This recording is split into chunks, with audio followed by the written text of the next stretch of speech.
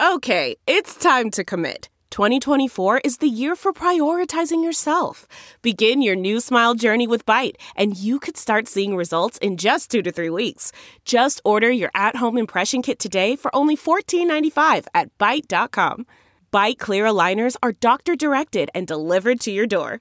Treatment costs thousands less than braces. Plus, they offer financing options, accept eligible insurance, and you can pay with your HSA FSA.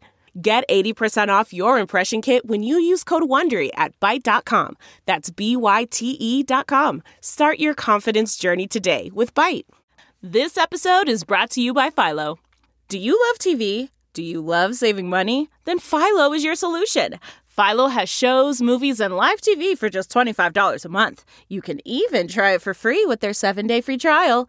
No contracts, no commitments, no hassles. Just a better way to watch TV. Never miss a minute of shows like the hit docuseries Where is Wendy Williams? Or classics such as Friends. If you can't get enough TV, then there's no better way to watch. Philo has more than 70 channels like BET, MTV, and AMC. And the best part? You can try it yourself with their 7-day free trial. Sign up today at philo.tv/poppods. That's philo.tv/POPPODS to get 50% off your first month. Hey guys, before we get into today's episode, I just want to remind you that Talking Metal will be at the KISS Expo in Atlanta in about 2 weeks. Please come say hello to us there. Again, Talking Metal will be at the KISS Expo in Atlanta on January 19th and 20th. The return of Vinnie Vincent. I can't wait. I mean, from the time I'm recording this, we are literally just 16 days away. It is going to be absolutely amazing. Mark Striegel, that's me. Emily Striegel. My good friend Ian McCurdy, who's a big part of this episode today, and possibly John Ostrowski, a.k.a. Ostronomy, for all you old school Talking Metal fans and current Ace Frehley fans, you know him. Hopefully all 4 of us will be there. Definitely Ian and myself and Emily are for sure. We're definitely going to be there. Hopefully John too. But please come say hello to Talking Metal at the Atlanta KISS Expo, January 19th and 20th. See you there, guys. Hey, this is Eric Singer from KISS, and you're listening to Talking Metal.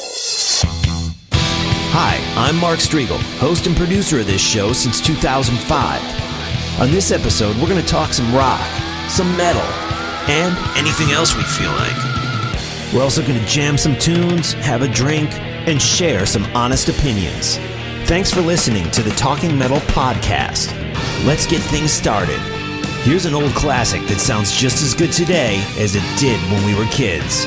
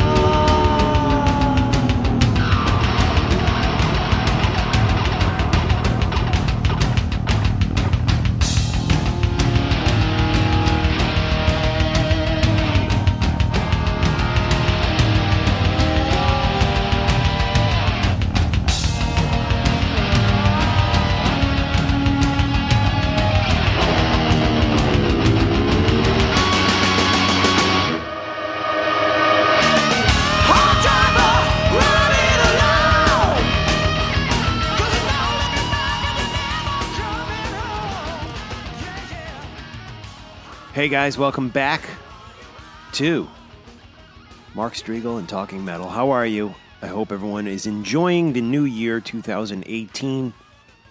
And we're going to get into an epic interview here with Eric Singer of Kiss. And he's going to tell us really a lot about his career, Badlands, Alice Cooper, of course, Kiss, Montrose. We're hitting a lot of topics here. It's a really great listen. Eric was connected with us through a computer, so there are some kind of weird audio things that happen occasionally. It shouldn't affect your overall enjoyment of the interview, but I guess I'd call them like partial dropouts, because he never really drops out 100%. So just slight disclaimer on that. But he says some great stuff, so stay tuned for this interview, epic, over an hour long, with Eric of Kiss. And before we do that, I want to say thanks to Ian McCurdy. He conducts this interview with me, and he was, I guess, in Georgia. I was in Indiana at the time of the interview on a Christmas break, and Eric is in, I'm guessing, Los Angeles. So, so connecting the country through this interview. But Ian McCurdy is a friend of Eric's, and he set this up, and we also have an amazing giveaway on today's show, okay? So this is just incredible, and it's all thanks to Ian. This episode is thanks to Ian. As was 2 episodes ago, we had Roman, Bill Aucoin's partner, and Ian actually booked Roman on Talking Metal. Ian has booked tons of guests on Talking Metal throughout the last year and a half, and I really appreciate all the work he does behind the scenes, and I never give him enough credit on the actual podcast. So thank you, Ian, and thanks for hooking up this interview with Eric today. I tell you what, we're going to take just a little commercial break here. It's very short, 15 seconds. Check out this commercial, and the commercial is important. It's important you listen to the commercial because it has something to do with our giveaway on the podcast today, and you could win an amazing prize. So stay tuned. We'll be right back. Inspired by Jimmy Johnson, Seiko Katura Radio Sync Solar Chronograph, precisely synced to frequencies that deliver the most accurate timekeeping in the world. My style, my Seiko. Seiko Katura. All right, guys, so we're going to be giving away a watch. Eric Singer is a big collector of watches, and in honor of Eric, we are going to give away a, drumroll please, Seiko 5 automatic watch. Again, this is a Seiko 5 automatic watch. There's a picture of it in today's show notes if you want to check it out. It could be yours. And let me see, what can I tell you about this? Seiko 5 stainless steel automatic watch, which features a blue dial with a 38 millimeter? A 38 millimeter case size and exhibition case, back to reveal the classic 21 jewel automatic movement. So if you're a watch guy, you probably know what all that means. I'm not a watch guy, so I like watches. I'd like to win this watch. But one of you guys who are listening to this show is going to win it. So I'm going to give you all the details in just a second. Of course, we started off today's episode with some classic Badlands with Eric on drums. But right now, let's get into some more modern stuff. Not super recent, but this is off the Sonic Boom record. This is honestly off the Sonic Boom record and the Monster record. Out of all those songs, this is top 3 for me. This is All for the Glory by Kiss.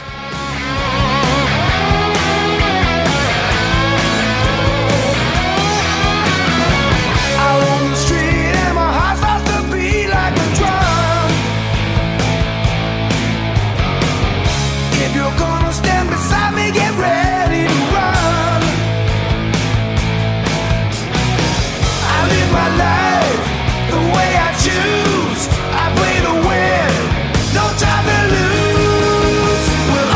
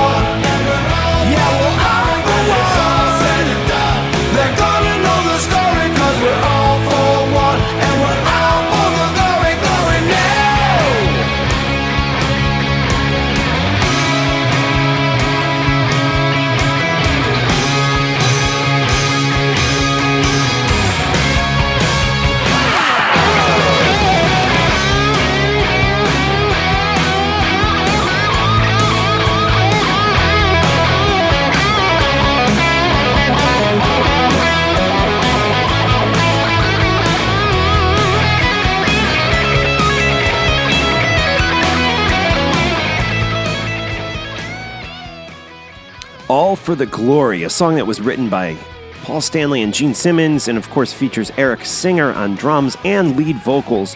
That is off the Sonic Boom record back from 2009. Go buy that, support Kiss, support Eric Singer. All right.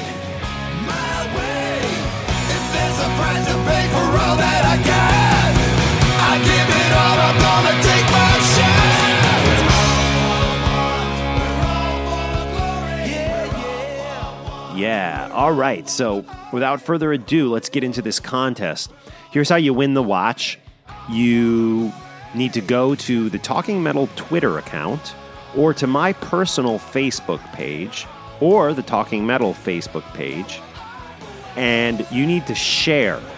You need to share the info about this episode. If you scroll through my Facebook page or the Talking Metal Facebook page, you will see this episode listed, and just share it to win. We will randomly pick one person who shares it on Facebook or retweets it on Twitter. So if you're not a Facebook guy, you can go to Twitter and retweet the tweet by me at Talking Metal is the Twitter account where we are hyping this episode. So if you retweet this episode on Twitter or you share it on Facebook, and let's say, give it a like on Facebook too. If you do those things, you don't have to do both of them. You can do Facebook or Twitter. It doesn't have to be both. If you do one of those things, you win the watch, and it'll be sent to you. Okay, so that's that. Yeah, good luck, and we'll hopefully announce the winner on an upcoming episode. Alrighty, so let's get into the interview with Eric. A little sound sample of Montrose, and then we will hear from Eric Singer. This is off the 10x10 record, Ronnie Montrose, and the song is Head On Straight. Classic, just a classic 70s vibe about this. And Eric's on the drums. Off the 10x10 record, the final recordings of Ronnie Montrose. And after we hear this song, we'll get right into Ian McCurdy and Mark Striegel's interview with Eric Singer.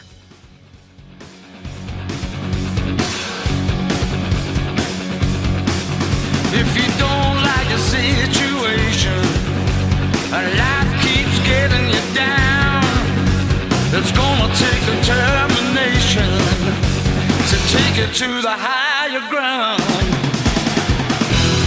It don't matter to me if it don't matter to you. What you gonna do?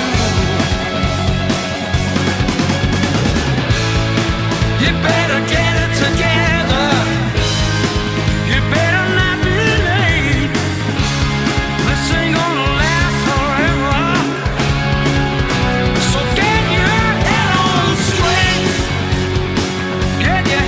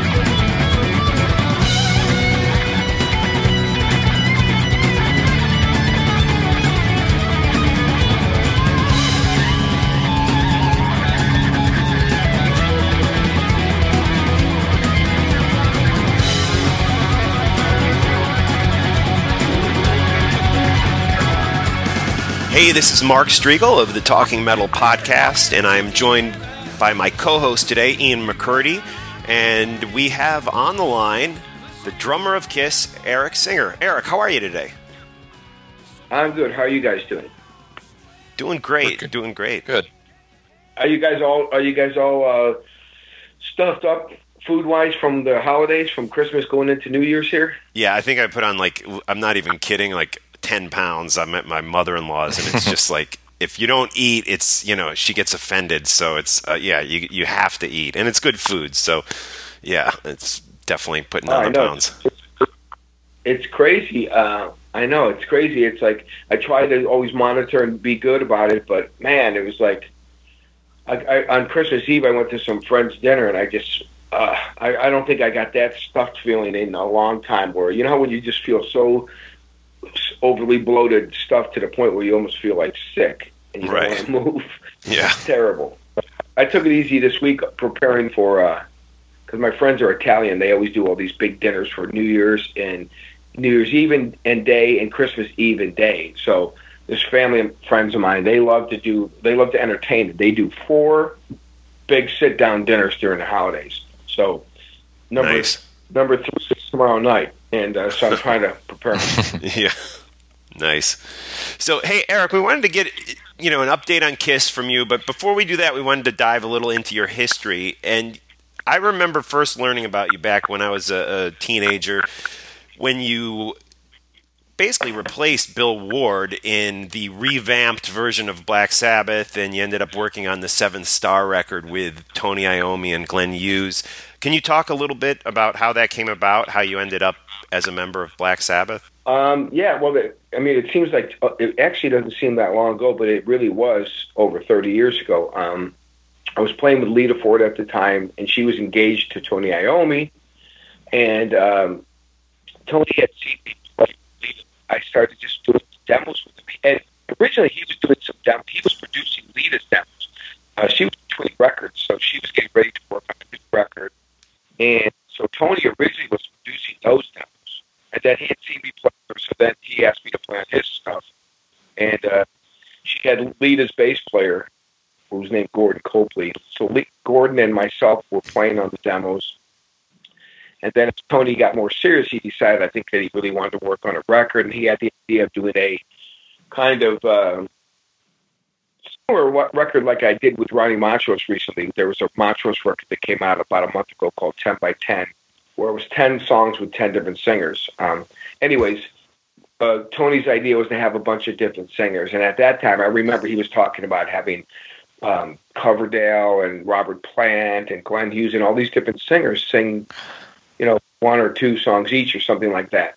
And but as we got along, as we moved along, when they had Glenn come in to sing, they liked Glenn's voice so much and thought he was so great, they just said, let's just have Glenn sing on the whole thing, and that's how that came to be.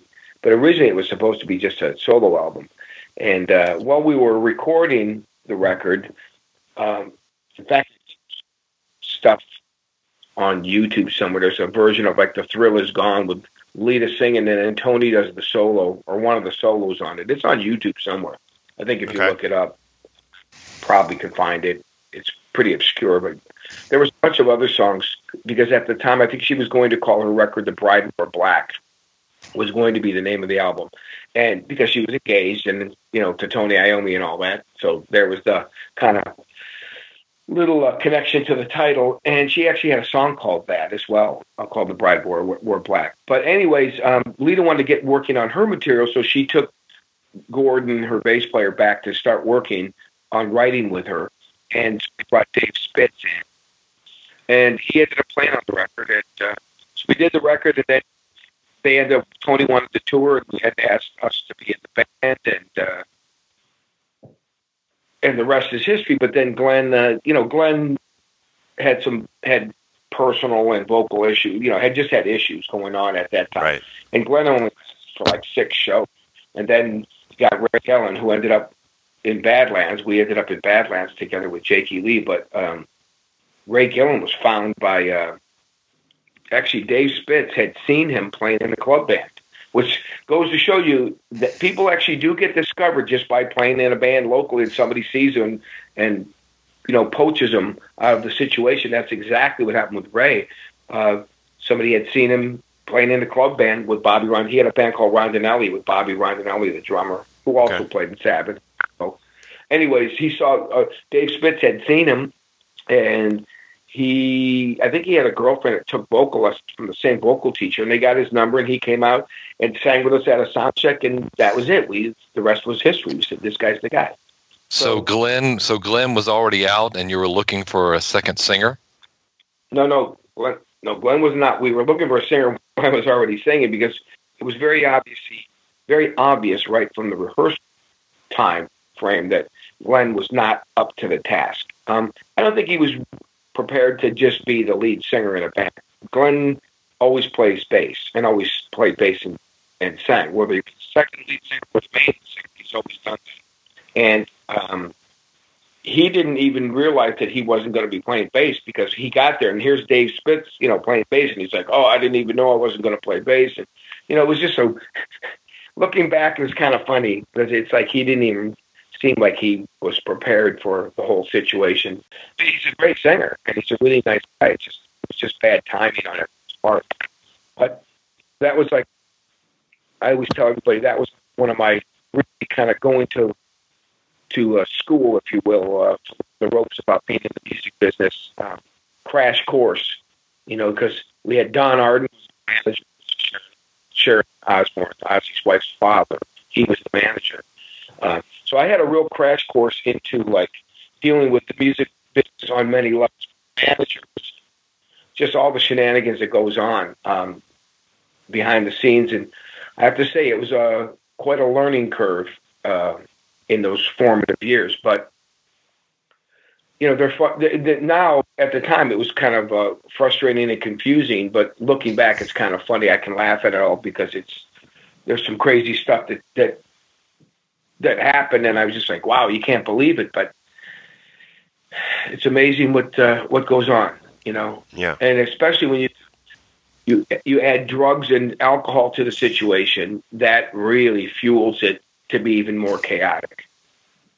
Right on. No, so Ray is in Sabbath. You guys are doing shows with him, and it's from the way the history books are written, you actually record the Eternal Idol album with Ray, but then at some point he's out, and Tony Martin comes in and re-records all his parts. That okay? Well, that's basically the short version, but I'll try to give it a more accurate but still simplified version. After we got Ray Gillen as a singer, then the band kind of really did become more cohesive sounding, and the band sounded really good. Once we got our sea legs, as the old saying goes, and got tight, and Ray got comfortable and knew the lyrics and knew what he was singing. We did some shows over in England, did a tour of England, and the band was sounded really good. So we ended up, Tony wanted to just go right in and do a new record and start, basically start fresh with this lineup. And we were in Birmingham for a few months doing a bunch of demos, and then he switched managers. And then it was decided that we were going to record at Air Studios Montserrat, which is the studio owned by, well, it's not there anymore, but it was owned by George Martin. But it was a famous studio in the West Indies. Very small, remote island, but really beautiful location and a really cool studio. I was there for 6 weeks. It was a great experience. And so we went there and worked on the record. And during that time, we switched bass players to Bob Daisley. So then that looked like it was going to be the new lineup. So we did all the tracks, and then after we were done with the basic tracks, they went to London to work, and I went back to LA. And it just kind of gone. There was a lot of stuff going on. So Bob Daisley was in the band, but Bob had a few years. So Bob called me up one day and said, I didn't work with the master. And then he called me up and said, hey, Gary Moore needs a drummer. I told him about you. You want to audition? So I flew over to London, auditioned for the gig. So I ended up quitting the Sabbath gig to go play with Gary Moore with Bob Daisley.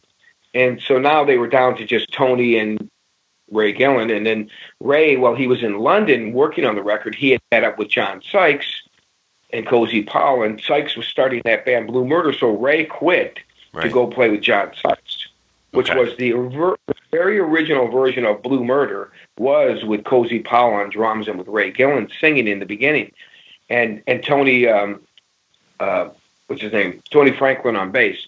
But then I guess the label, Geffen, and Sykes decided that John wanted to sing instead. So Cozy Powell quit because of that, because he thought they wouldn't find a better singer, from what I was told. So Cozy quit, and they got Carmine Peace, and it ended up as a trio, the version of Blue Murder that we all know.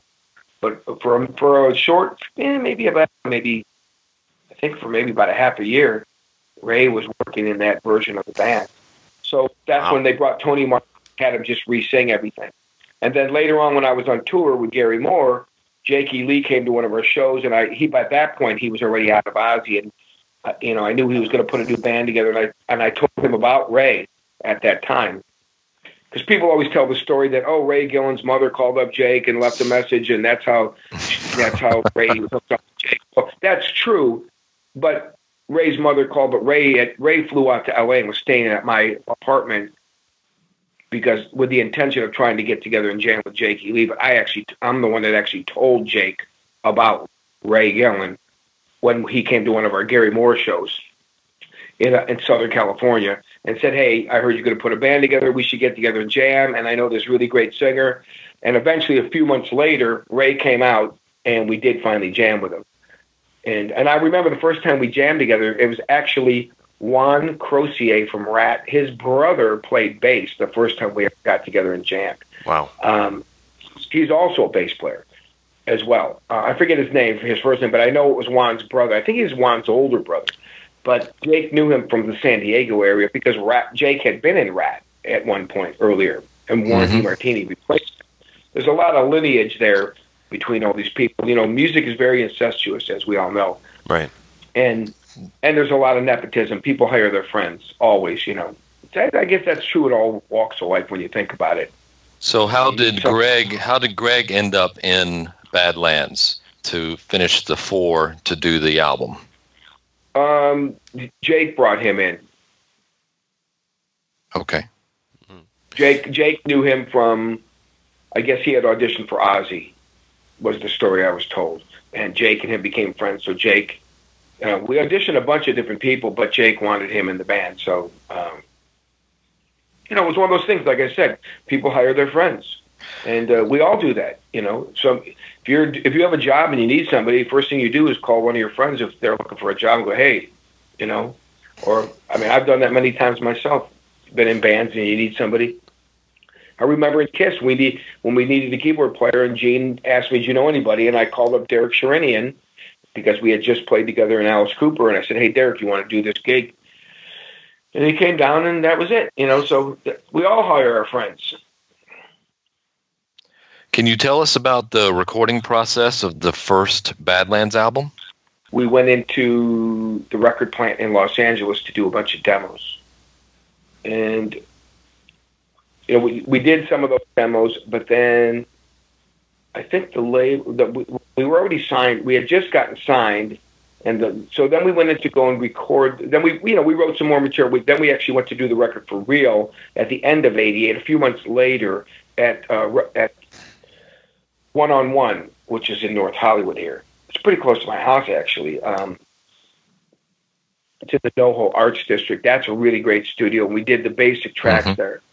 But then after we did those tracks, the label wanted to hear a few other songs. They said, we want to at least hear a couple of songs that we think could be, MTV/radio airplay. Because everybody was doing videos, as you know. That was the big thing. So right. We wanted to make sure that we had some songs that they felt would be able to be promoted in that way. And the band was kind of at a crossroads, because some of the people in the band were open to saying, yeah, okay, fine, we got to do what we got to do to, you got to work with a label. When people my theory, or I should say my perspective or point of view, is if somebody gives you money to make a record, they're not giving you money, unless you're a jazz musician, they're not giving you money to just go and do whatever you want. But in the record business of rock and roll, and especially in that 80s time, people want something to produce results, meaning sales. They don't just give you a bunch of money to make whatever you want and hope it sells and go, yeah, go ahead. Here's $250,000. So there were some differences of opinion within the band of that point of view, I should say. And it doesn't mean that one or the other is necessarily wrong. It just means that you're not on the same wavelength. And I think there was a bit of problems there. Eventually it got worked out, and we ended up going. Ray and Jake went to New York to work on more songs. And so I flew to New York and did some more tracks. That's why if you notice on the album, for those that are familiar, on the actual vinyl, or maybe it even said it on the cassette, I don't remember, or the CD, but it would say East Side, West Side, because we did half the songs recorded in New York and half the songs were recorded in California. So there's your East-West thing. And that was the reason for that, for those that didn't know, that little piece of senseless trivia. Eventually we did that, and the record came out, and, we had, there was a good buzz, a very good buzz about the band. I mean, it's a shame that the band didn't do better in the long run, because the band had everything in place to be potentially successful. It's just that the band self-imploded, unfortunately, at least in my opinion. Now, with that band, to me, that band always felt like you were a little ahead of the curve. I mean, there was still, like, I guess what we'd call, hair metal at this point going on in 1989, and yet it was before the grunge movement came in. But Badlands always felt like this band to me that was kind of bridging the gap between the 80s and the 90s, because you guys had more of a street attitude and sound. Is that something you were kind of conscious of back in the day, or was that just something that happened? I think that was, partly because the band kind of started first jamming in late 87 when we first started putting the whole thing together. And then by the beginning of 88, that's when we had the final lineup, with the 4 people. So we spent that, first, 8 or 9 months of 88, just figured out what we were doing. Some of the earlier, which on YouTube, there's some demos of the original early Badlands songs. And I think there's about 6 songs that never appeared on any Badlands albums. Some rough demos that are on YouTube. If somebody searches that out, you can find it. And some of those songs were really cool. I liked them because it was heavier. It was more of a Black Sabbath, Ozzy style, but, which is what I liked, because that's what was going on at the time.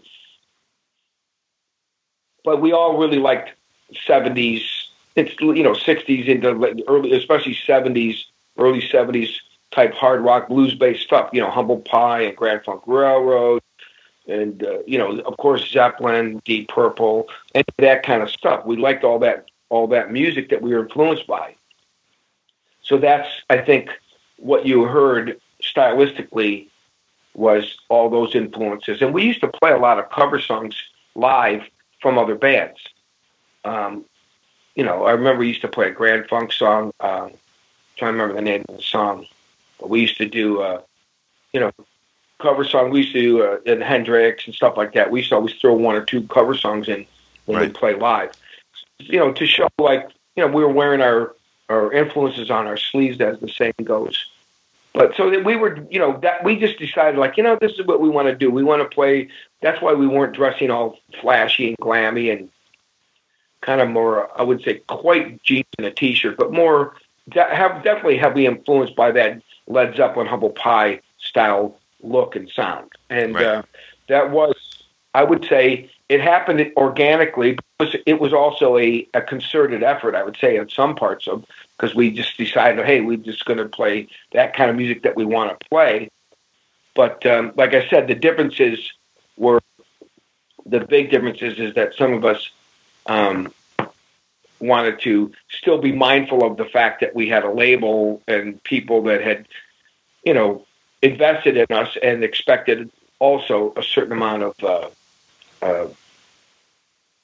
cooperation, if you will, of trying to be, having some bit of commerciality. And I think that was always a struggle, because from what I understand, after I was out of the band, which I was out after the first album, that that those struggles and differences of opinion continued on, meaning Ray himself, because I think Ray always wanted the band to be able to be commercially viable.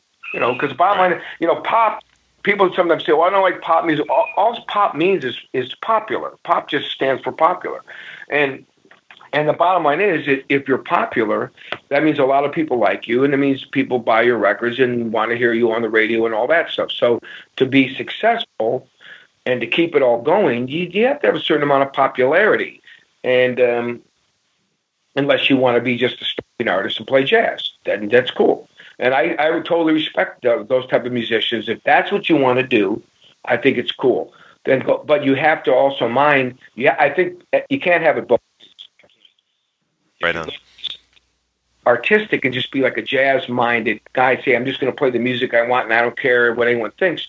I think that I totally respect people that feel that way. But you can't expect people to give you hundreds of thousands of dollars and support you on tours to just go and do whatever you want if it's not sounding.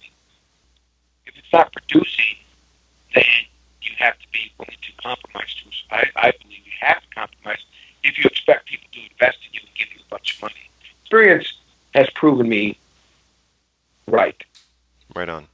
Around this time, I guess it's a little later, 1989, you end up doing the Paul Stanley solo tour, which I saw at City Gardens in Trenton, New Jersey. And that really seemed like the first time to me that Paul, in a number of years, started to embrace the 70s era Kiss songs, because when I saw them on Animalized and the Crazy Nights tour, there weren't a lot of old Kiss songs in the set, but when he played that tour, he was really Come On and Love Me and going back to these songs that we hadn't heard in a number of years. Is that how you remember it? Do you remember him kind of embracing his past a little bit more on that tour for the first time in a while? Well, I can't comment completely on that because I wasn't looking at or analyzing any of that stuff from a Kiss fan perspective. And believe me, I know how Kiss fans can be. They micro-analyze every aspect of what that band does, pretty much. And everybody, it's amazing how some people really think they know what the band is doing and why. Like, they really think they have the inside track or they have the perspective, which is actually pretty funny and entertaining at times, to be honest with you. But I don't think, I can't tell you if Paul had that. I think the main premise of him doing it was like, this is me playing solo, so I'm doing all the material that I wrote or co-wrote, and I want it to be a little different sounding. In other words, why go out and play Kiss songs to sound just like Kiss plays them exactly the same? In other words, he didn't tell us, hey, I want you to go, here's the live tapes of Kiss, I want you to play it like this, because, you got to play it so it sounds like Kiss. He, I think on purpose, that's why I kind of went crazy at times. Hey, Eric, I want to ask you about the Bill Ward record that you worked on with Ozzy Osbourne was on that record. Ward 1 along the way kind of has become a cult classic. And, you went from playing with Tony and Black Sabbath, and then suddenly the iconic drummer of Black Sabbath is having you play on his solo record. How did that all come about? Bill came to, I'm not sure if he was friends with Bob Daisley. I think that's what it was. We were playing with Gary Moore, and we were playing some shows in Southern California. So that would have been like the fall of '87. And Bill came to one of our shows with some friends of his, and I think he had already asked Bob to play on his record, is what happened. Because Bob had played with, because Zakk Wylde was on it also. And Zakk and Bob had done, trying to remember, did Bob know Zakk yet? Because, yeah, I think Zakk just joined the band around the end of '87 because Bob went and played on No Rest for the Wicked. Right. I remember after the Gary tour ended, Bob stayed in L.A. and then he started working with Ozzy on that record and recorded it because Bob would stay at my house a lot of times.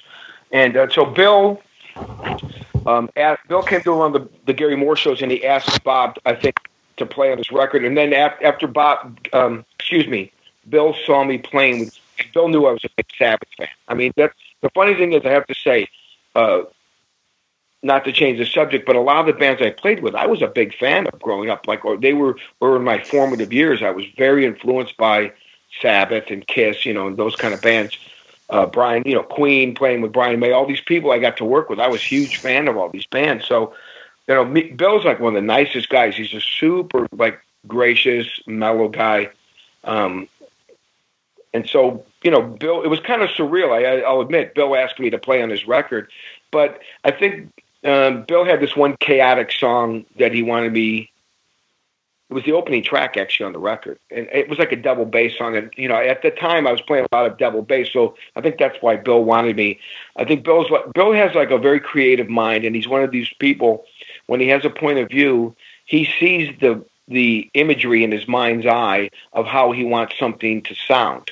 And so he starts thinking, okay, I want that guy to play on it, and I'm going to do this and that on the song to make it get to the eventual result that I hear in my head. And so Bill had me do that track, and then he had me do some overdubs on another song. I think it was called Pink Clouds, with just some tom-tom. I played tom-toms with mallets. I'm trying to remember if it was my idea to do it, or I think I was there, and Bill goes, why don't you just go ahead and play on it? So it was like really cool experience working with him in the studio, because he's a really creative guy. I mean, I'm a huge Sabbath fan, so mind you, I'm going to be a little bit biased. I always thought all those guys were really, really creative and very talented, uniquely, they created that unique sound between Geezer, Bill, Tony, and Ozzy. And each one of them deserves the same fair amount of credit. I know Tony wrote, most of the riffs, and I know Geezer wrote the lyrics, but Ozzy comes up with the melodies. People sometimes want to try to take away from what Ozzy does, and I think that's really, people aren't quite, I don't think they're quite accurate with their knowledge of what Ozzy does bring to the table. They think because Ozzy didn't maybe write the riff, or doesn't write all the lyrics, I know Bob Daisley wrote most of the lyrics of the times, the records he was on, but Ozzy comes up with those melodies. Those are Ozzy's melodies. And his melodies are great, and they're almost like they have a pop sensibility. You can really hear that he was greatly influenced by the Beatles when you listen to Ozzy's melodies, because they're so melodic, and he has such a pop sensibility in this heavy music. I think Ozzy's much underrated when it comes to that creativity that he brings to the songs. And I'm not trying to be an Ozzy homer.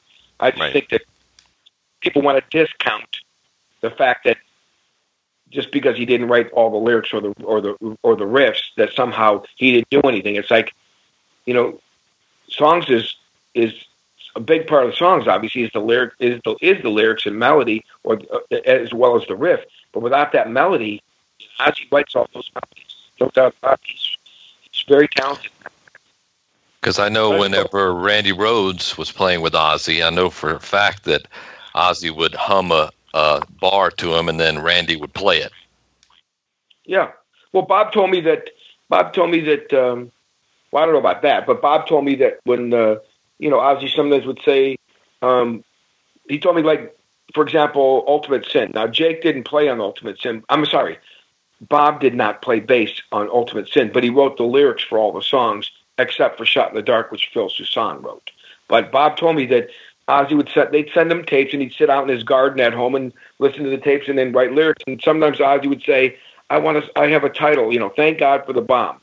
And he said that was Ozzy's title. Ozzy said, I want to write a song about Thank God for the Bomb. So Bob wrote the lyrics, but it was Ozzy's concept and his title of the song. So the point is, you can't say that, like, everyone automatically wants to think that he didn't, contribute. It's like, well, even if it doesn't matter if he didn't write any lyrics on certain songs, he still came up with all those melodies. That is clearly, you ask anybody that worked with him, they'll tell you Ozzy came up with those melodies. So, but the point I was getting back to was Bill Ward. Bill was also a very creative guy. I always thought that Bill had very much of a Pink Floyd type influence to his kind of solo material. I always thought that solo he did was a combination, sounded like a Black Sabbath meets Pink Floyd style of music. I guess it was after the Bill Ward record. I mean, there's just so much stuff going on in your life around this time period. But you end up in Kiss, replacing Eric Carr for the Revenge record. Well, I played with that, but I did Alice Cooper for a couple of years before that. Okay. So, forgetting that, I joined Alice. After I was in Badlands, I got basically fired. So, and right after that, I remember I got fired in the beginning of 1990. And first thing I did is I just started calling everybody I knew in the business to try to figure the best thing to do is just pick up and run. And I remember I called a bunch of people just seeing if anybody knew about any gigs. And I called, ironically, Doug Goldstein, who was he became the manager of Guns N' Roses. Yeah. But Doug was working for their management at the time. And he told me, Alice, they were on tour. He was out road managing Great White, and they were opening for Alice Cooper. And he said, hey, I'm on tour with Alice right now, and he needs a drummer. I'll tell him about you. And so Doug's the reason how I ended up, in Alice's band. He got me the audition. He basically told me about the gig and got me an audition. Oh, awesome. I love Doug. He's actually a friend of mine. He's a great guy. Great guy. Yeah, Doug. Doug was just... Here goes to show you, like I said, when people hire their friends and always recommend and refer each other, Doug was the security guard on the Black Sabbath tour for us in '86. So that's how I met Doug. He was doing security at the time. And so Doug's one of those guys that I saw go from a security guard working for management to becoming a manager of like a huge band in a very short time. But Doug was always cool. I always got along really good with Doug, and I never worked with him after that Sabbath time, but I always, I've crossed paths with him here and there over the years. But I know he was good friends with Alice. That's how he basically was instrumental in getting me at least the opportunity. Right on. Cool. And how well did you know Eric Carr before joining Kiss? Were you friendly with him? Did you know him? You did not know him. I did not know Eric at all.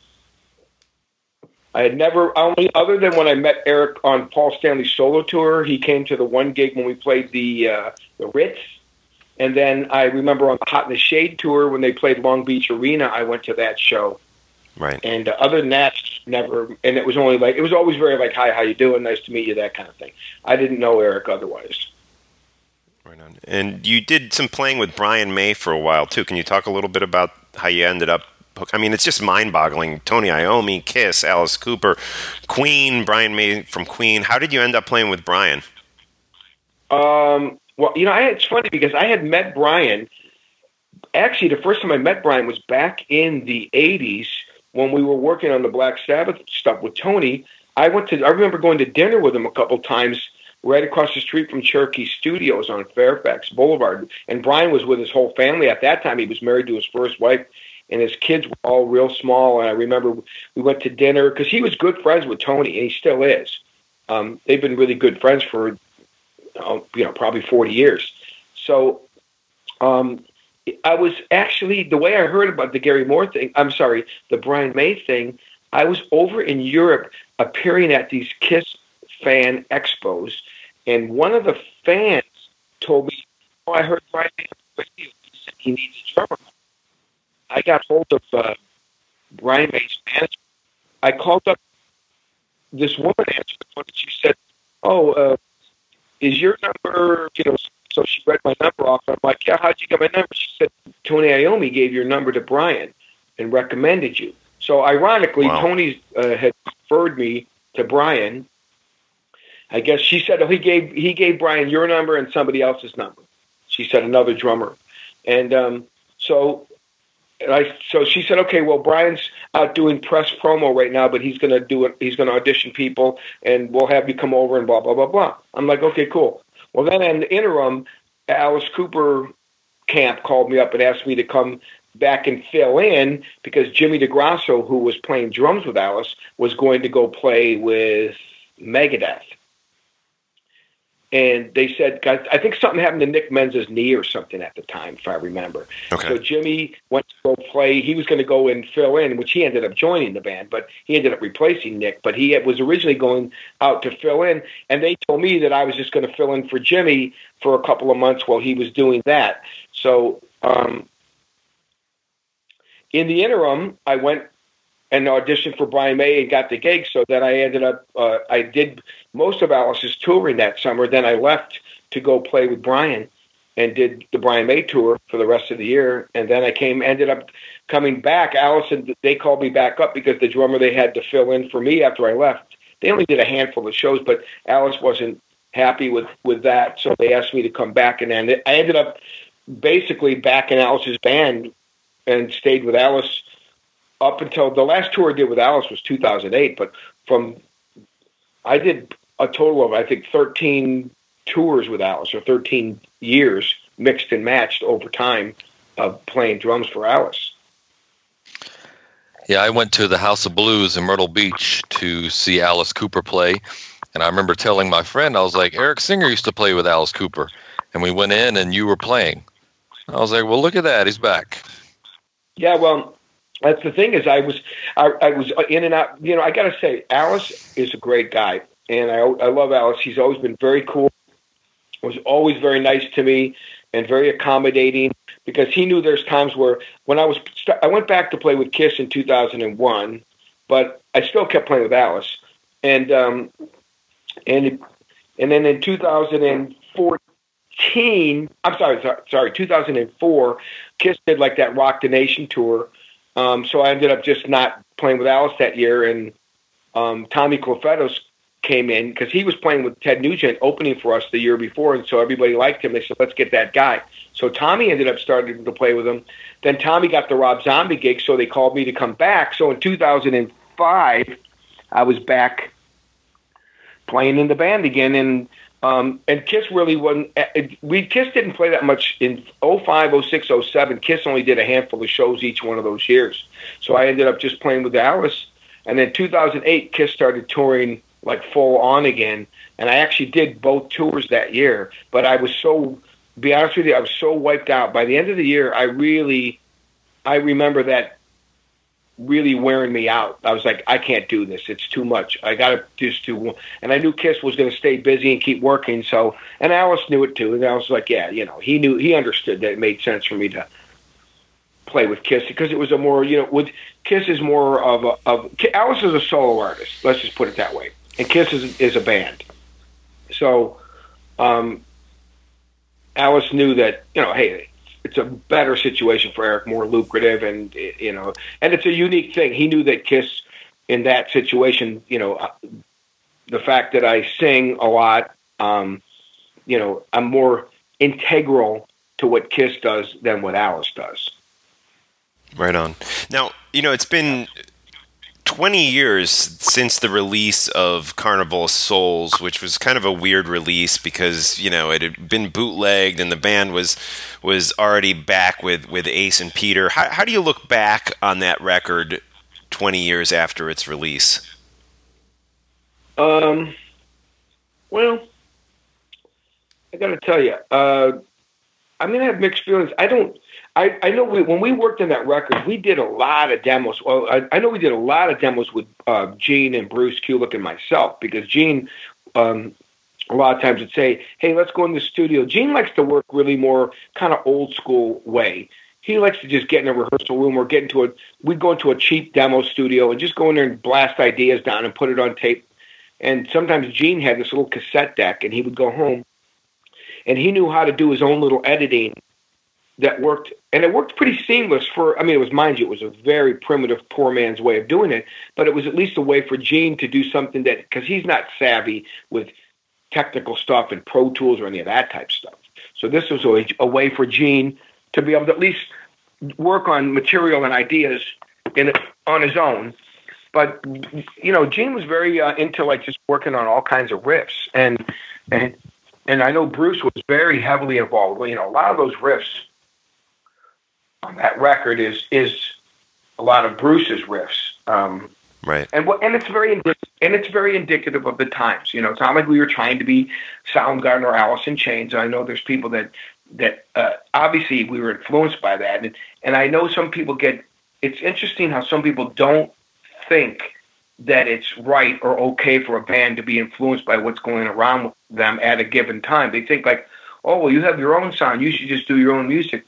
But the problem is, you can't make the same record over. In other words, Kiss can't make Dress to Kill over and over every year after year, or Destroyer every year. You have to, you make that record one time, and then you do whatever you do the next time you go into record, and you can't help but be influenced by what you hear on the radio and what's going on around you. But I mean, it not only happens songwriting wise, it happens even playing wise. If you go to a concert and you see, for example, a drummer and he plays a certain way that you really like or identify with, you go home and you go, "Oh, I'm going to steal that lick that guy did. I thought he did this particular thing really kind of cool. I'm going to find a way to incorporate that into what I do, but I'll do it in my own way."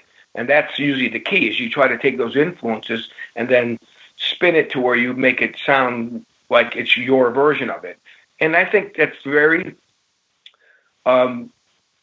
very common among many people. Some people don't listen to anything and just say, "Hey, I just play whatever I play and whatever comes out of me." And there's that mindset as well. But I think anyone that goes and sees shows and listens to any music on the radio that's popular at a given time, you can't help but be somewhat influenced by it, because you're hearing it every day pretty much. Right. Definitely. And so at that point, you're out of Kiss, or you're at least not in the public eye with them for a good 5 years, it seems like, and then maybe 4.5, I'm not sure. But at some point in early 2001, I'm guessing you get the call that there's this tour and Peter's not going to do it. I guess it's an Asia-Australia tour. Were you surprised when they were suddenly like, "We need you to go out with us and Ace and come back into the band"? Was that a surprising call, or did you expect it? Yeah, I thought it was I was kind of surprised, to be honest with you, because all of a sudden I got a call. I was actually in Japan, again, at a fan expo. It's funny how that happens. Anyways, my lawyer, I don't know what made me check in with him. I don't know what the reason. Oh, no, I know what it was. I was just checking my answer machine, and he happened to have called and left me a message to call him, because I was going from Japan over to Thailand. They had this special deal back at the time, this was in 2001. They had this deal that if you flew from mainland USA to Japan and back, round trip, you could just connect over to Thailand for free. You could just add that on as an extra trip. So one of the guys, Keith LaRue, of course, Ian. Yeah, I was going to say, Keith told me this story. That was Keith. So Keith goes, "Hey, Eric, we can go to Thailand for nothing. As long as you bought a round trip ticket from U.S. to Japan, you can piggyback on this free trip. We should go over there and just go on vacation." I'm like, "Okay, cool." So we just decided, it was free. You just had to book your hotel, but the flight was nothing. So we said, "Yeah, let's do it." So we added on, maybe about 4 or 5 days or something. And it was actually a very fun, cool trip. We saw some crazy stuff. So we decided to just go. We did. We saw these crazy. It was like, I remember going down like these banana boats down through the jungle, and we went to this like snake farm and this like weird place where they had these lions and cats and all bears and stuff. Like this, it was kind of a really primitive. I wouldn't call it a real zoo. It was like a real primitive form of a zoo. It's it was kind of surreal, some of the stuff. It's so don't stop the boat. Keep going. Well, we did stop the boat. The water, where I remember, was so dirty, and these little kids would be all along the way when you're going down the river. These little kids would be swimming in it, just like you would play in your backyard as a little kid. I guess it was commonplace. That's what they knew. But the water was so dirty, and these kids would be swimming in it. But I guess maybe they got immune to the bacteria and stuff, which I guess tends to happen. Anyways, so right before we were, it was literally the morning, getting ready to go to the airport to leave Japan to go to Thailand, and I said, "Well, I'm going to check my answer machine." And I had a message from my saying, "Call me right away. Kiss wants you." He's talking about wanting you to come back and play with them. So I called, and they said, "Yeah, they want you." I guess there was an issue with Peter, and they want you to play it. And I told him I'm just on my way to Thailand. He said, "Well, just go, and by the time you get back, I'll have everything sorted out." Because I remember asking him, "What makeup do they want me to wear, or what are they going to do about the makeup?" He said, "I don't know. They haven't decided." But I'm sure everything will be worked out by the time to get back. So in the beginning, mind you, this kind of, I think people, you know, the old saying, you make it up as you go along. I think because of the fact that Peter couldn't agree to terms with them, they basically, I guess, came to the resolution that, well, if you're not going to do it, then we're just going to ask Eric Singer to come back and play, and that's what happened. So I don't think that they really knew how to deal with it regarding the makeup or anything. I don't think they ever, put it this way, they didn't think about it because it hadn't happened. So it was like making up as you go along. And I remember them saying, well, they're not sure what they're going to do. They'll figure it out. And then I got home that week later, and I remember when I called my lawyer, he said, oh, they're just going to have you wear the cat makeup. And then that was it. And it was never it was never a big deal. I mean, it was no big deal was made of it, I should say. Obviously, some of the fans felt differently, but or even to this day feel differently. But to me, it was never a big deal. I don't get so emotionally connected to any situation like that. I just can't do that. To me, it's like I play drums. It's about making music, and you know, it's the way I look at it. Maybe I'm more black and white about it, and but either way, they had me come into a studio like the next week and get, you know, with a costume people and get me fitted for the stuff, and then I remember we went to the photo session and they put the makeup. You know, Paul and Tommy Thayer were there and showed me how to put the makeup on. And I did a photo session, and I remember Gene showed up later, and Gene's looking at me, and they're just like, yeah, it looks fine, okay, you know, it's okay. And then that was it, and we did a photo session, and then they sent that artwork of that photo of me to the promoter in Australia, because they told the promoter that Peter wasn't coming and Eric Singer was going to be replacing him and all that, and they actually went and changed all the posters. But my point is they absolutely did tell everybody. They said it in interviews, and they told the promoter, and the promoter changed the artwork and everything, saying that Eric Singer's playing drums now. So for those that want to rewrite history or have revisionist point of view, that's what really happened. Right. Cool. These are some great old stories, and I mean, I know we're going on an hour here, Eric. I don't want to take up too much more of your time, but I did want to at least touch upon some of the great stuff you have going on in modern times now. Can we talk a little bit about Ronnie Montrose? And I know you and Ricky Phillips and just a lineup of all-stars have come together to complete Ronnie Montrose's final album, 10 by 10. Can you talk a little bit about Ronnie Montrose and this how this album came about? Well, I actually was playing with Ronnie in 2000 and I think 2002, 2003, around that time frame. Maybe was it even maybe a little 04? But I was playing some gigs with Ronnie, and I was a big fan of Montrose growing up. So for me, when I got asked to play with him, Chuck Wright from Quiet Riot was playing bass with him at the time, and Chuck said, "Hey, Ronnie needs a drummer. You want to play with him?" I was like, you know, that was an easy yes, because I was so influenced by that first album and such a big fan. So I jumped at the opportunity because I just wanted to play those. I always wanted to be able to play those songs. So then Chuck ended up, I think, I'm trying to remember if Chuck left to go back to Quiet Riot, I think. So he recommended Ricky Phillips, who's in Styx, and Ricky ended up joining the band. So then it was Ronnie, Ricky, and myself, and there was a couple different singers. In the times that I did gigs with Ronnie, he had two different singers working with him. I think Ronnie was always looking for the right guy vocally, because it was always a tough thing, I think. And Ronnie's, if you look through his history, he always was changing directions musically. He was always exploring different people to work with and play with and all that. So I think that was just kind of who he is. But he seemed to like that lineup of Ricky and myself. So he said, hey, I want to go do some music, and I want to record it, and I want it to be organic, like playing live in the studio, 2-inch analog tape, like old school way, no click tracks. So we ended up recording a bunch of music. And we had a singer that Ronnie was working with at the time, but Ronnie, after we had cut the basic tracks and Ronnie let the guy attempt to sing on the stuff, Ronnie wasn't happy with it. And he just said, you know, this isn't right. And then he just said, you know what I'm going to do? I think I'm going to just ask a bunch of different people to sing on it. So he came up with the idea and the title called 10 by 10.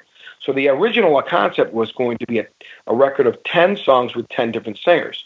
Well, then Ronnie got ill and ended up passing away. The record just kind of sat on the back burner, and Ricky decided that, you know, he really wanted to finish that record for Ronnie. He thought there was a lot of cool material on it. A lot of the vocals were done. Ronnie had never done any of the solos, though, but all the basic tracks were there. So Ricky actually took on that crazy project of all that work and sorting through everything and got an engineer to. They eventually, so 10 by 10, instead of being 10 songs, 10 singers, it became 10 singers, 10 different guitar players on the 10 songs. So the title never changed, and the basic concept never changed, except for now we ended up having guest lead guitarists as well. And Ricky took on that big task of finally finishing the project. I mean, that was really more of a labor of love and doing it to finish it as a tribute more to Ronnie, to be honest with you. It was never about anybody. Believe me, there's no money in these kind of things. There's no money. This is really, it's almost, I don't want to say a thankless job, because the thanks you get is knowing that you got to do something that was creative and you did it for somebody's legacy and somewhat as a tribute to them. So that's, to me, ultimately, that's what this was about. Gotcha. And some great, guest stars on that record. Eric Martin, Edgar Winter, Sammy Hagar, Tommy Shaw, Glenn Hughes. It's mind-boggling how many people are involved. Yeah. Mark Farner and Davey Pattison, who sang in Gamma. There's one song that's the song that Davey Pattison sings. It sounds to me just like it almost sounds like you're listening to a Gamma record. And there's times where whenever I was doing that material, I myself, from a personal point of view, I tried to channel a Montrose, that Montrose Gamma era vibe, if you will, because Denny Carmassi was the drummer in those bands, and he was a major, major influence to me as a drummer growing up. I loved Denny Carmassi's drumming. So I tried to wear a little of that influence on my sleeve, if you will, because it's cool when you get to work with some of these people, like I mentioned earlier, that you've been influenced by. And when you get to work with them, it's kind of surreal, to be honest with you. Because I remember going to a concert or, dropping the needle on those records as a kid, as a teenager. And then all of a sudden, or seeing them in concert, and all of a sudden you fast forward all these years, and all of a sudden you're on stage playing with the guy, and you're like, wow, this is kind of cool. So for me, I have to admit, I've been very, very blessed and very fortunate to get to work with so many people that I was really impacted by and influenced by. Yeah. Wow. You've had such a incredible career, so many just big names you've gotten to play with, like you said. And if you're cool with this, to wind things up, I just wanted to get an update from you on KISS. There has been some, I guess I'd call them teases in the press. Gene has mentioned this new song, Your Wish Is My Command. Paul has been talking about if you guys do another record, it would need to be something different. Is there any definitive plans to start working on a new KISS record? No, well, not that I've been told, but that doesn't mean that they couldn't start the process. Being honest with you, with KISS, anything, I always say never, as I've not only say, but based on my own experience, never say never when it comes to anything with KISS, because you never know what they may or may not do and what may or may not happen, or what the possibilities are. I know we just did the KISS Cruise, which was number 7, which was very cool. It was very, it was a really great one. 12 hours. That's just my computer telling me the time. That cruise, they turned into like this kind of annual retreat, if you will. It's almost like people going on to a retreat up in the mountains to go and get purified or clarified, whatever you want to call it. Yeah. It's almost like that's how the KISS has become for a lot of people. A religious experience. Well, yeah, it's funny because we always have different bands on the cruise, but I think Paul said something to me, I think the last cruise or something. I think you learn every time you do something, you learn a little bit more about yourselves. You learn more about your fans and more about the situation. And, we've done 7 of these cruises. We're going to do the 8th one in 2018. one thing we realize is that it's not that Kiss fans don't like other bands or other music, but Kiss fans usually tend to be very, very, very zealous, and sometimes they're very one band. In other words, it's almost like a woman that marries her high school sweetheart and all she's never known is her husband, and that's it. A lot of Kiss fans, that's how they feel about Kiss. They really don't care about other bands. Not that they don't like other music, but when they come on a Kiss cruise, they're there for Kiss and Kiss-themed stuff. So I think more and more we're realizing that it's cool to have all these other bands come on the cruise because we're fans of a lot of these bands as well, and we enjoy it. But ultimately, I think the fans want people that are connected to the band in some way and keep it more Kiss-themed because, after all, it's called Kiss Cruise. So if it was like a heavy metal cruise, you'd have, many type metal bands, and I could understand more diversity on those type themed cruises. But on a Kiss cruise, I guess it makes sense to have it just be about Kiss. And you had Bob and Bruce Kulick on this last one. That was a great show. It was very good. Yeah, that was very cool.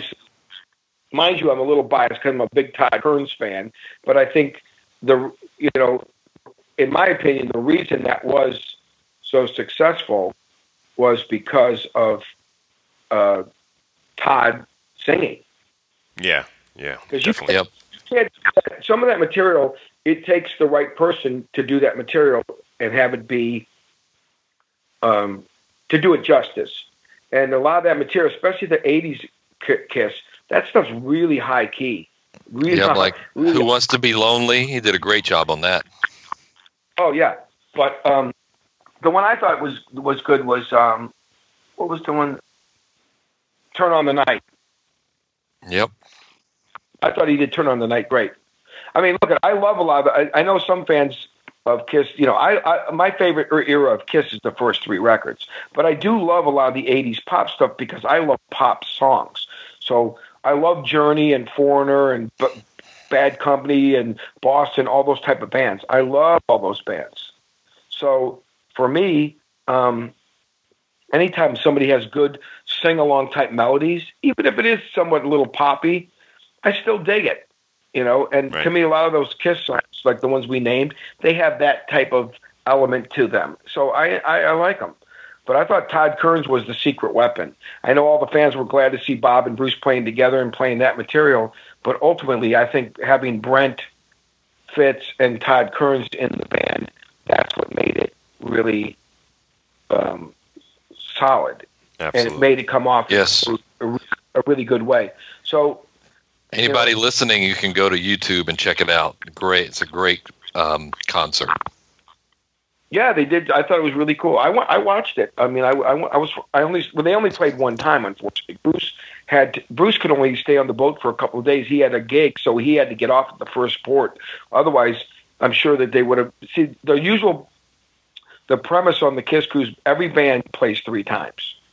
So, including Kiss, everybody plays 3 gigs in different venues, but everybody throughout the boat. Like we play on the deck, and then we play 2 shows indoors, and everybody else does something similar, but they play in 3 different locales usually, and 3 separate occasions. That's the basic format for anyone that plays on the Kiss cruise. You play 3 times. Nice. But we couldn't do it this year with Bruce because of that. So maybe in the future, they'll get Bruce to come back and do another one, and where he can actually be more committed to be on the boat for the whole time and do the typical format of doing the 3 shows per artist, if you will. Cool. But I have no idea what the theme is or what the Kiss Cruise is kind of Paul Stanley's baby, if you will. Paul usually is the one that comes up with a lot of the ideas and the approach and the theme, if you will, of what we're going to do on a particular cruise. And then when it comes to the set list the band does, then that's usually where we all get involved and contribute to that. Tommy and myself and Gene, we all get together and figure out what we're going to play. Nice. Yeah, it's great. You played the deep cuts. The Kiss fans really love that. Oh, well, I like it too. Nice. Like the Oath, you played the Oath. That was great. And great. Yeah, I thought it was kind of cool. I just think it's fun to play some different songs. I know a lot of people sometimes would suggest or wish that we would play some songs in a normal Kiss concert, and I agree to a certain point, but I also realize that if you play obscure songs in a Kiss show, it's almost like when you go see the Rolling Stones and they play all these hits, and then they'll go, okay, we're going to play a song off our new album, and then everyone sits down and nobody reacts and nobody does anything. And people almost act like they couldn't care less because they don't even know the songs. They just want to hear Honky Tonk Woman, Brown Sugar, Jumpin' Jack Flash, and all that stuff. So it's very difficult for bands that have been around for a long time, and I'm not making excuses to toe some kind of dialogue that maybe everyone thinks that Gene and Paul always say, but I think they're right. They're absolutely right on this one, and this is a problem for a lot of bands. They'll go and try to incorporate some new songs, but fans just, when a band doesn't get the reaction out of new material that they do out of old material, sometimes they start thinking, okay, people don't like it, I'm not going to play it, and they'll attempt it for a couple of shows, and then they usually end up taking it out the set. And you see this happen quite a bit. Some bands will, like Iron Maiden, I think, maybe Metallica, I'm not sure, but I know Maiden will play a lot of new material, and they'll just keep it in there and go, hey, that's what we're doing. But they have some of those bands, I think, have a different type of hardcore audience as opposed to a band maybe like the Stones or Kiss. Yeah, well, even Maiden, they've gotten a lot of flack in the press for playing too many new songs. I've heard a lot of people complaining about that, but yeah, you're totally right on. There you go. And it's really it's almost like you can't win situation. You're going to have a handful of people that are happy that you did play some obscure or different material, and then you're going to get a bunch of other people that say, I don't know these songs. Where are they playing these songs I never heard before? And the average fan is not a diehard when it comes to most bands. I'm talking about music in general. Like I went to see Lady Gaga a couple weeks ago, and I'm not familiar with all her songs. I couldn't tell you, honestly, the songs she played, I knew a lot of them, but I don't know what songs she played, if any of them were obscure or what. I have no idea. I just went to see her show and her presentation from the theatrical and production point of view, right. And she's a great singer. That girl could sing. Like, she's the real deal. So I went to just see her because I think she's a real talent, and I wanted to see her production of how she presents, because I love big shows. I love a lot of, theatrical type stuff, lights and pyro and stuff like that. I like bands that are performers that really put on a show as opposed to just stand there and play music, which is fine. Some artists, that's what they do. Like when you go see the Eagles, you're not going to see a show. You're going because you want to hear those songs. And the Eagles have an amazing catalog of material to play. But they basically, and I don't mean this in a disrespectful way, but they just stand there and play. There's no show to see, if you will. Yeah. And I'm more the, that's why I like Genesis, like early Genesis with Peter Gabriel, when he would be very theatrical and they had all these amazing lights and stuff. Same thing with Pink Floyd. Those bands, even though it was more artsy, there was a performance and a spectacle to what they did, more than just coming out on stage and playing the songs. So that's my point. Gotcha. Well, Eric, we've been talking to you for an hour and 10 minutes. You have been so gracious with your time, and we just want to thank you so much for sharing all these great old stories and giving us an update on Kiss. And we're looking forward to everything you have coming up in the future. All right, guys, thanks a lot. And as always, we, Happy New Year to everybody, to all our fans. And I know there'll be more new and good, exciting things for Kiss coming up in 2018. I can't say exactly what yet, but I know there's some things in the books and in the cooking in the books. Right? I mean, I should say cooking in the kitchen, right. Or on the books, I have to say, for the future. But I think Kiss is like a shark. You just keep feeding and swimming and eating and surviving. Yeah. The shark never sleeps. It swim and eat forever. And I think that's, I got to tell you, I think I'll leave you with this thought. I think that's not a bad way to live. I don't mean be a shark in a bad way, but I mean by always keep moving forward in life. Just keep swimming and keep going, because if you stop, you die. Right on. Ian, Yes, sir. don't forget to have a Merry 62 Christmas. All right. I hear you, my brother. Thank you very much for your time, man. Hey, no problem, no problem.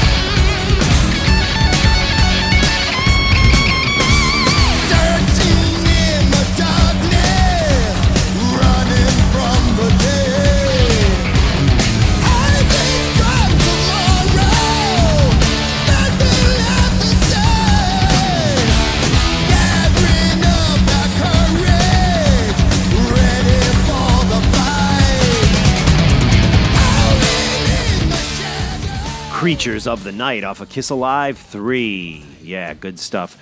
Big thanks to Ian McCurdy for lining up that interview, and a big thanks to Eric Singer for talking with us here on Talking Metal. That's going to do it, guys. I really appreciate your support. Recently got let go from my job, so any